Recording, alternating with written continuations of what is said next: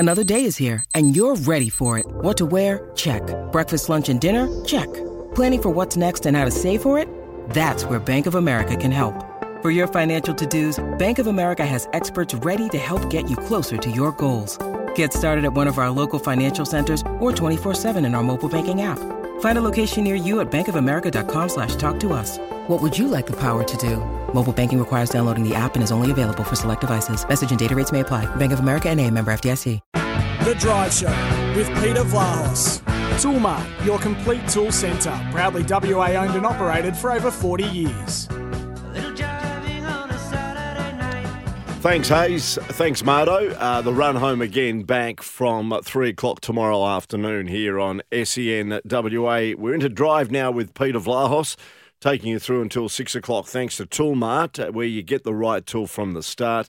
They are the complete tool centre. We'll talk tennis with Brett Phillips in just a moment. He's our SEN tennis experts because there's quite a few Australians vying to get into the main draw at Wimbledon. We've got news regarding Serena Williams and certainly some other news regarding some of the big names when it comes to tennis. So we can have a bit of a snapshot a couple of days out from Wimbledon, which gets underway on Monday. On the likely standings, a couple of other players have decided to withdraw because there's no rankings points, but we'll get a real idea of exactly what Wimbledon will look like for next Monday when we speak to Brett Phillips. We'll also speak to one of the most controversial and colourful characters football, that is Australian rules, has ever seen. Sure, we just wanted to ask you if you've spoken to your son at all. No, I haven't. And can you go and get out of my life and out of my property and ring up and make a time like every other got any manners? In Perth, big bad Mal Brown is in the wars again. Brown has been charged with misconduct for assaulting an East Fremantle player during yesterday's WAFL Grand Final.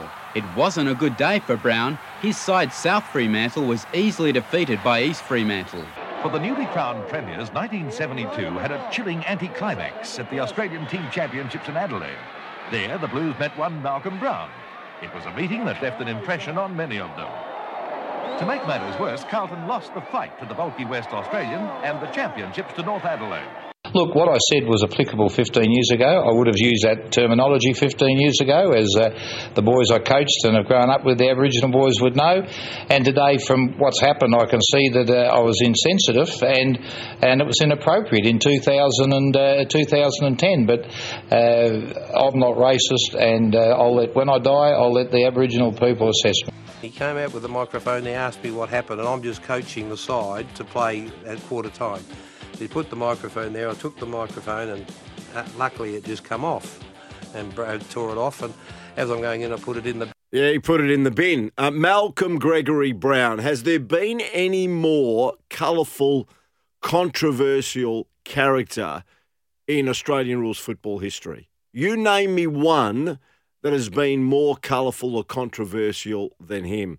Because I'm going to feature Mal. He's going to join us on the program a little bit later on. He's coming over to Perth tomorrow, and he's going to spend about a month here, but he's coming over primarily for a big reunion on Saturday, so we're going to talk about that. But get on the Tempera Bedshed text line. Love to hear from you. That's 0487 736 736. Has there been, if so, name the person, a more colourful, controversial football character in Australian rules football folklore other than Malcolm Brown? 0487 736 736. There's just a couple of snippets. Of course, he ripped the microphone from a Channel 7 reporter, Alan Solly, at quarter time in a game when he was coaching, I think, Perth on that occasion. He came out with an interesting comment regarding how he used to address the Aboriginal footballers that had so much respect for him, at particularly the South Fremantle Football Club.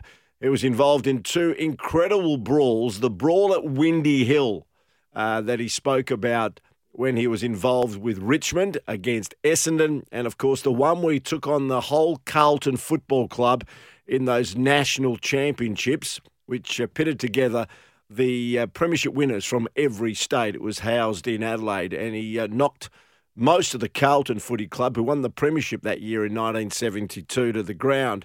and broke a couple of players' jaws as well. But anyway, love to hear from you on the Temperate Bedshed text line 0487 736 736. You can also join us on the Scarborough Toyota open line 13 12 55.